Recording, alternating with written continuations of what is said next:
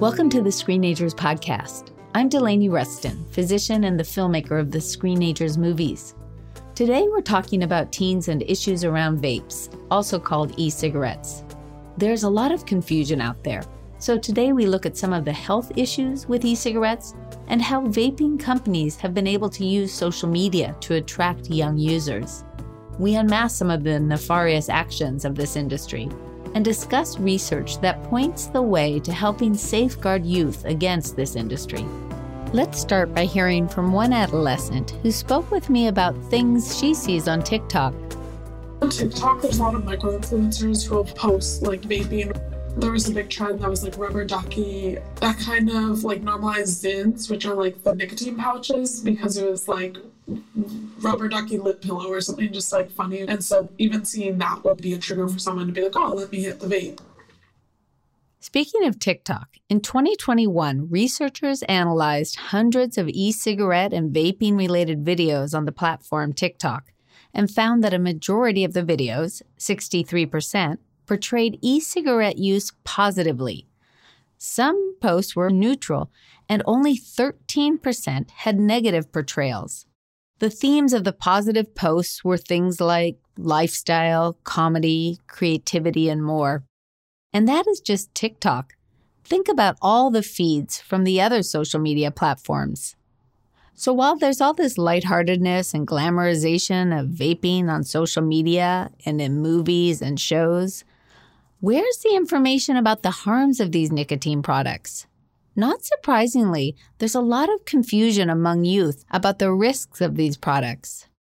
To understand this more, I sat down with Dr. Pam Ling, director of the UCSF Center for Tobacco Control Research. So a couple of years ago, we did a study where we talked to teenagers and asked them about tobacco products and vaping. And it turned out that almost 1 in 4 of the teens didn't even think that vape was a tobacco product at all.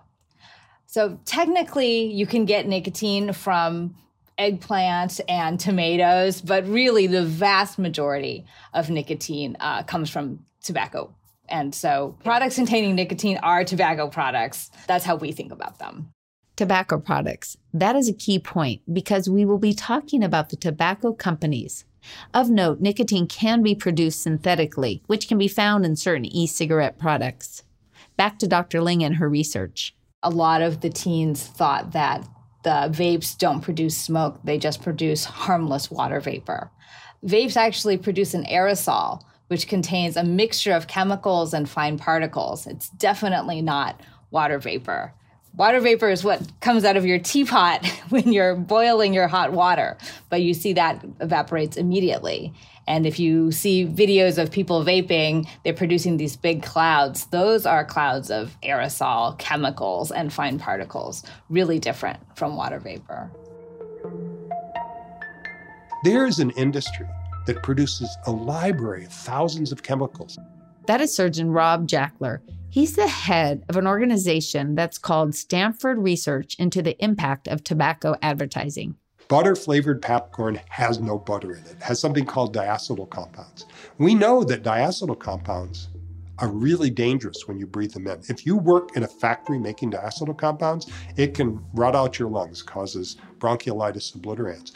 We're taking these chemicals that we know are okay if you eat them into your stomach and your intestinal system, but we're vaporizing them and you're breathing it in your lungs, which are much more sensitive to these kinds of chemicals. Why are all these flavors and their chemicals allowed? Here is Dr. Jackler again. Congress has outlawed flavors other than the flavor of tobacco from all cigarettes. But you can get e-cigarettes in any flavor you can imagine. Hundreds and hundreds of flavors. Strawberry, rhubarb, butter, rum, cotton candy. There's nothing natural about breathing in a mist of propylene glycol and glycerin, a couple of powerful chemicals on the lungs. We don't know the effects of many of these flavor compounds that are irritants to the lung. We do know that when you vape, the lining of your lung becomes inflamed. And we know that chronic inflammation over and over again is one of the substrates, the things that leads to failure of the lungs, scarring of the lungs, and frankly, inflammation over and over leads to cancer. So we won't know The teenager beginning vaping today, who stays with vaping over the long term, or maybe graduates to other products to satisfy their nicotine addiction, they may be dying just as much as people who smoke cigarettes. We just won't know for 30 or 40 years. Here's Dr. Ling talking about smoking and cardiovascular disease. For some things like cardiovascular disease, which actually kills more people in the US than lung cancer, even smoking one cigarette a day or smoking one cigarette every once in a while has equal cardiovascular risk to smoking more cigarettes. Our vascular systems are very sensitive to smoke. Just one cigarette every once in a while. Wow, even I as a doctor didn't know this. That's with tobacco cigarettes. What about with e-cigarettes? There have been some studies now looking at the effects of vape aerosol on the vascular system, and the aerosol seems to be just as bad as the smoke from cigarettes. There's lots of concerns with e-cigarettes. It can impact brain development. It's highly addictive, as we all know.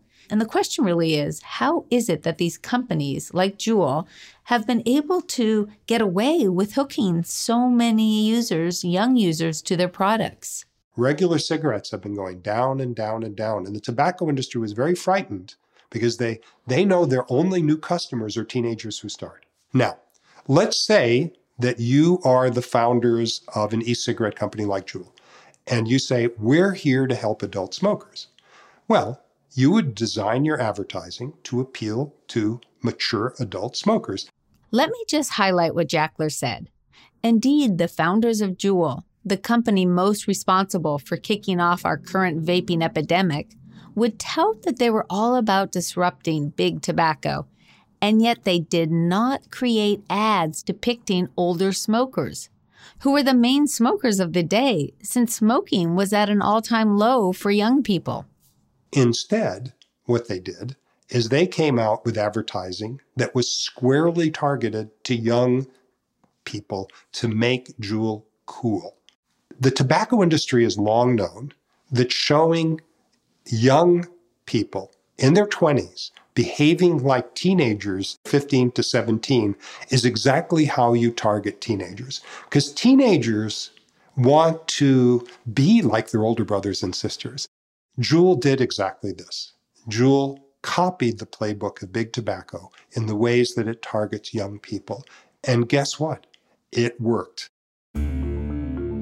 Facebook, Instagram, Twitter, none of them allow paid advertising by tobacco or e-cigarette brands. It's not allowed.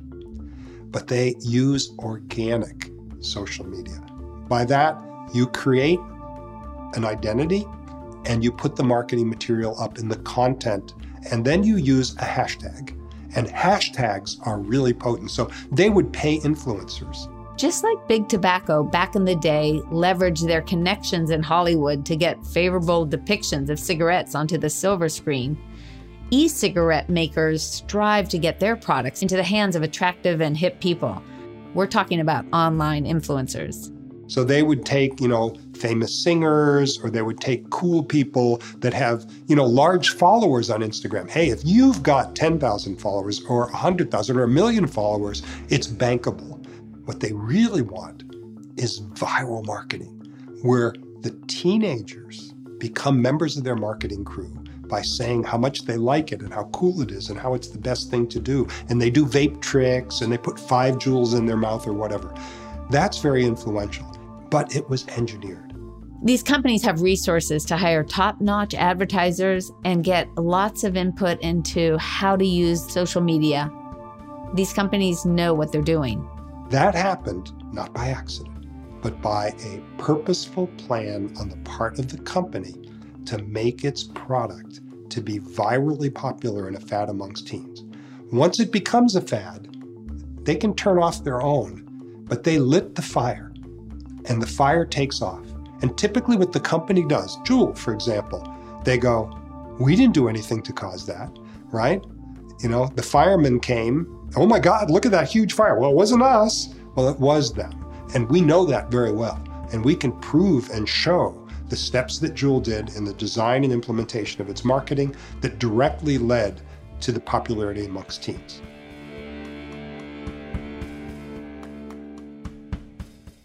I wonder what we know about these marketing efforts. I mean, we know influencers have been critical to the success of these companies. But are they as effective if viewers know that influencers are being paid to endorse the product? These endorsements are a type of advertising. Dr. Pam Ling has studied this exact question. We did a study to look at whether or not the ad contains a hashtag that says this is paid affects how attractive the ad is to the viewer. We took a bunch of young adults and we randomized them and we showed them posts that were exactly the same, except some of them said hashtag paid ad, and some of them just looked like posts with no disclosure. Before and after they saw the ads, we asked about their interest in vaping, how likely they would to try it. So some of the posts had hashtags saying the post was sponsored, and others did not. Did it make a difference in the influence the post had on a viewer's desire to want to vape? We did find that with these hashtags of paid ad, people did perceive the influencer to be less credible, and they recognized that it was an ad, but they were equally likely to be interested in using the vape, regardless of the hashtag. Knowing that these influencers were paid to endorse vaping didn't decrease the likelihood of viewers saying that the post triggered them to want to vape. We do want them to disclose that it's sponsored because that's honesty.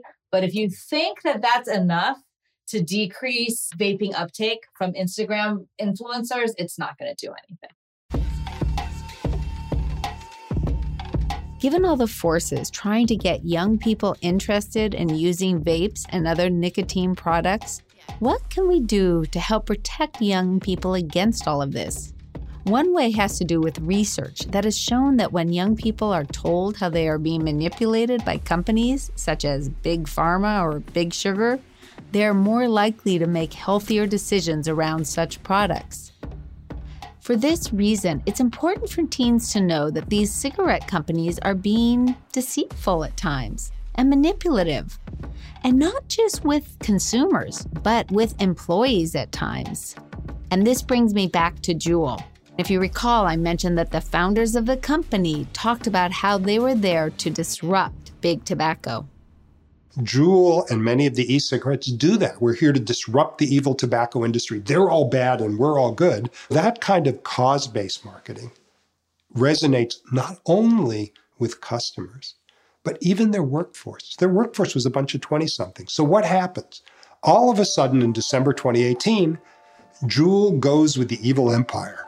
The empire strikes, and they go with Altria, the maker of the world's #1 cigarette, Marlboro, the leading youth initiation cigarette in America and the leading adult cigarette in America, Marlboro. They come together with them.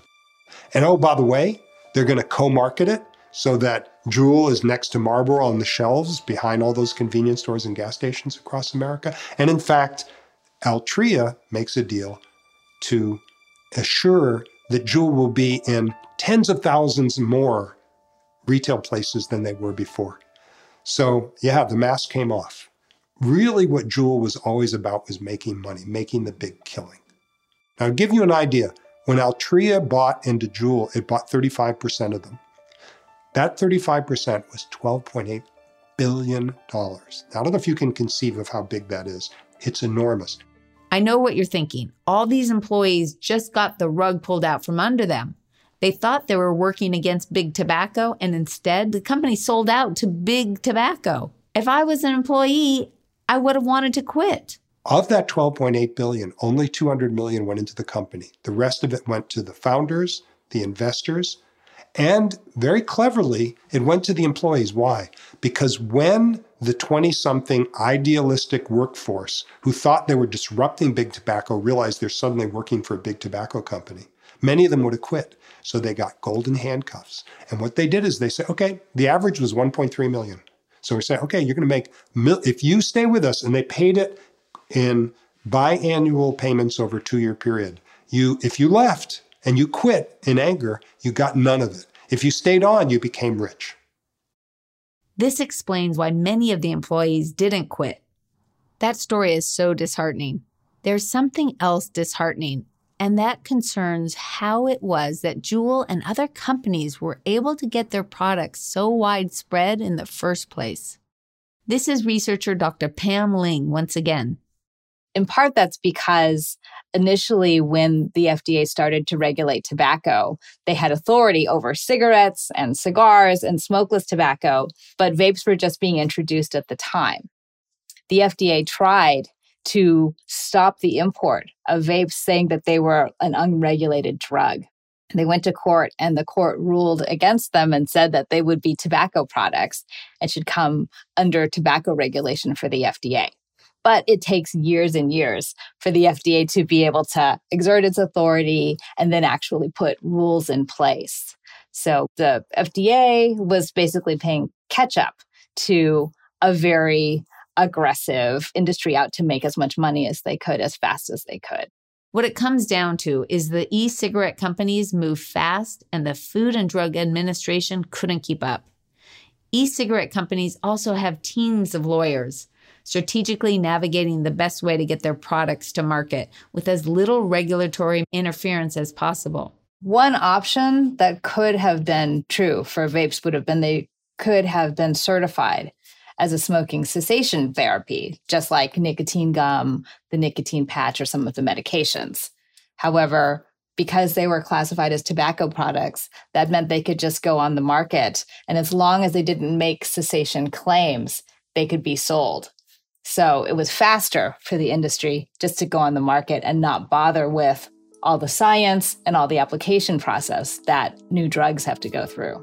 So these companies can't advertise e-cigarettes as a way to quit smoking, but they did strongly hint at it. What the companies did was, even though they weren't allowed to make smoking cessation claims, we did a study looking at the marketing and advertising on websites for vapes, and they very much had that implicit message. So they would have people saying, I'm no longer smoking and I'm using this vape. So it was very common for people to get the impression that vaping was a good way to quit smoking. Shrewd, deceitful marketing, loopholes that the Food and Drug Administration, and a bombardment of viral messaging gave rise to the popularity of the e-cigarette among teens. I'm such a believer in helping young people understand how they're being manipulated and help them to get active. And that really can lead to healthier choices. Pam shares another study on this topic. One of the things we've been studying is whether or not if you get involved in tobacco issues or activism, can that affect your behavior? I did a whole bunch of work in bars with young adults who smoke and drink. And we would recruit a bunch of artists and local bartenders and other folks to try to quit smoking. And the thing that kind of converted them was they got involved in the issue. They started making some art about something about the tobacco industry that pissed them off. And then that kind of gave them a different reason, or a different kind of more meaningful reason not to smoke. And I wonder if this may be a complement to working on nicotine and managing your feelings, if we get teens involved in taking action against the vaping industry, getting involved in the issue, looking at what's happening in your community, that can be another motivation or another reason not to do it. Pam has teenagers, and I ask how this knowledge has impacted her parenting.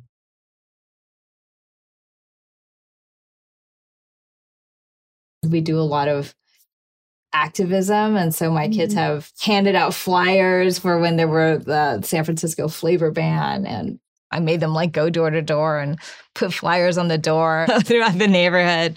They were totally embarrassed to do that because they were the only time you go up to strangers' doors is trick-or-treating on Halloween, right? So they were embarrassed to do it, but they did it. And they were then really invested in whether or not this law passed because they had put some shoe leather into it. When the San Francisco flavor ban succeeded, my kids were really proud because they felt like they worked on that, even though I forced them. But forcing our kids to do things, I know that sounds a little harsh, but parenting is sometimes getting our kids to do things that they aren't eager to do. Pam's kids would not have experienced feeling like they were making a difference, or the pride that they felt when the law passed, if they hadn't gone out with their mom and done these things. The art of parenting is finding a good midpoint between warmly demanding certain things and letting them drive their own ship at other times. Today, we explored the intersection of screen time and its influence on young people's potential use of e-cigarettes and other nicotine products. We looked at some health risks and ways vaping companies use social media to reach youth, and looked at solutions, specifically the benefits of talking with youth about how they are being manipulated by these companies and how getting involved in working against e-cigarette use can help prevent and stop use. And by the way, our latest Screenagers film, Screenagers Under the Influence, delves deeper into how the tech revolution has impacted teens' decisions around vaping and other substances, and offers plenty of solutions on how all of us, including parents, schools, and youth, can positively impact these issues. That's it for this episode, but do check out ScreenagersMovie.com, where you can learn about our 3 Screenagers movies, sign up for my weekly blog, and get all sorts of other parenting resources. Plus, you'll find the show notes with more information about the guests, the studies, and more. Make sure to follow this podcast to get future episodes, and please rate it. The Screenagers podcast is produced by me, your host, Delaney Rustin, Lisa Tabb, and Alan Gofinski. Alan also does our sound editing.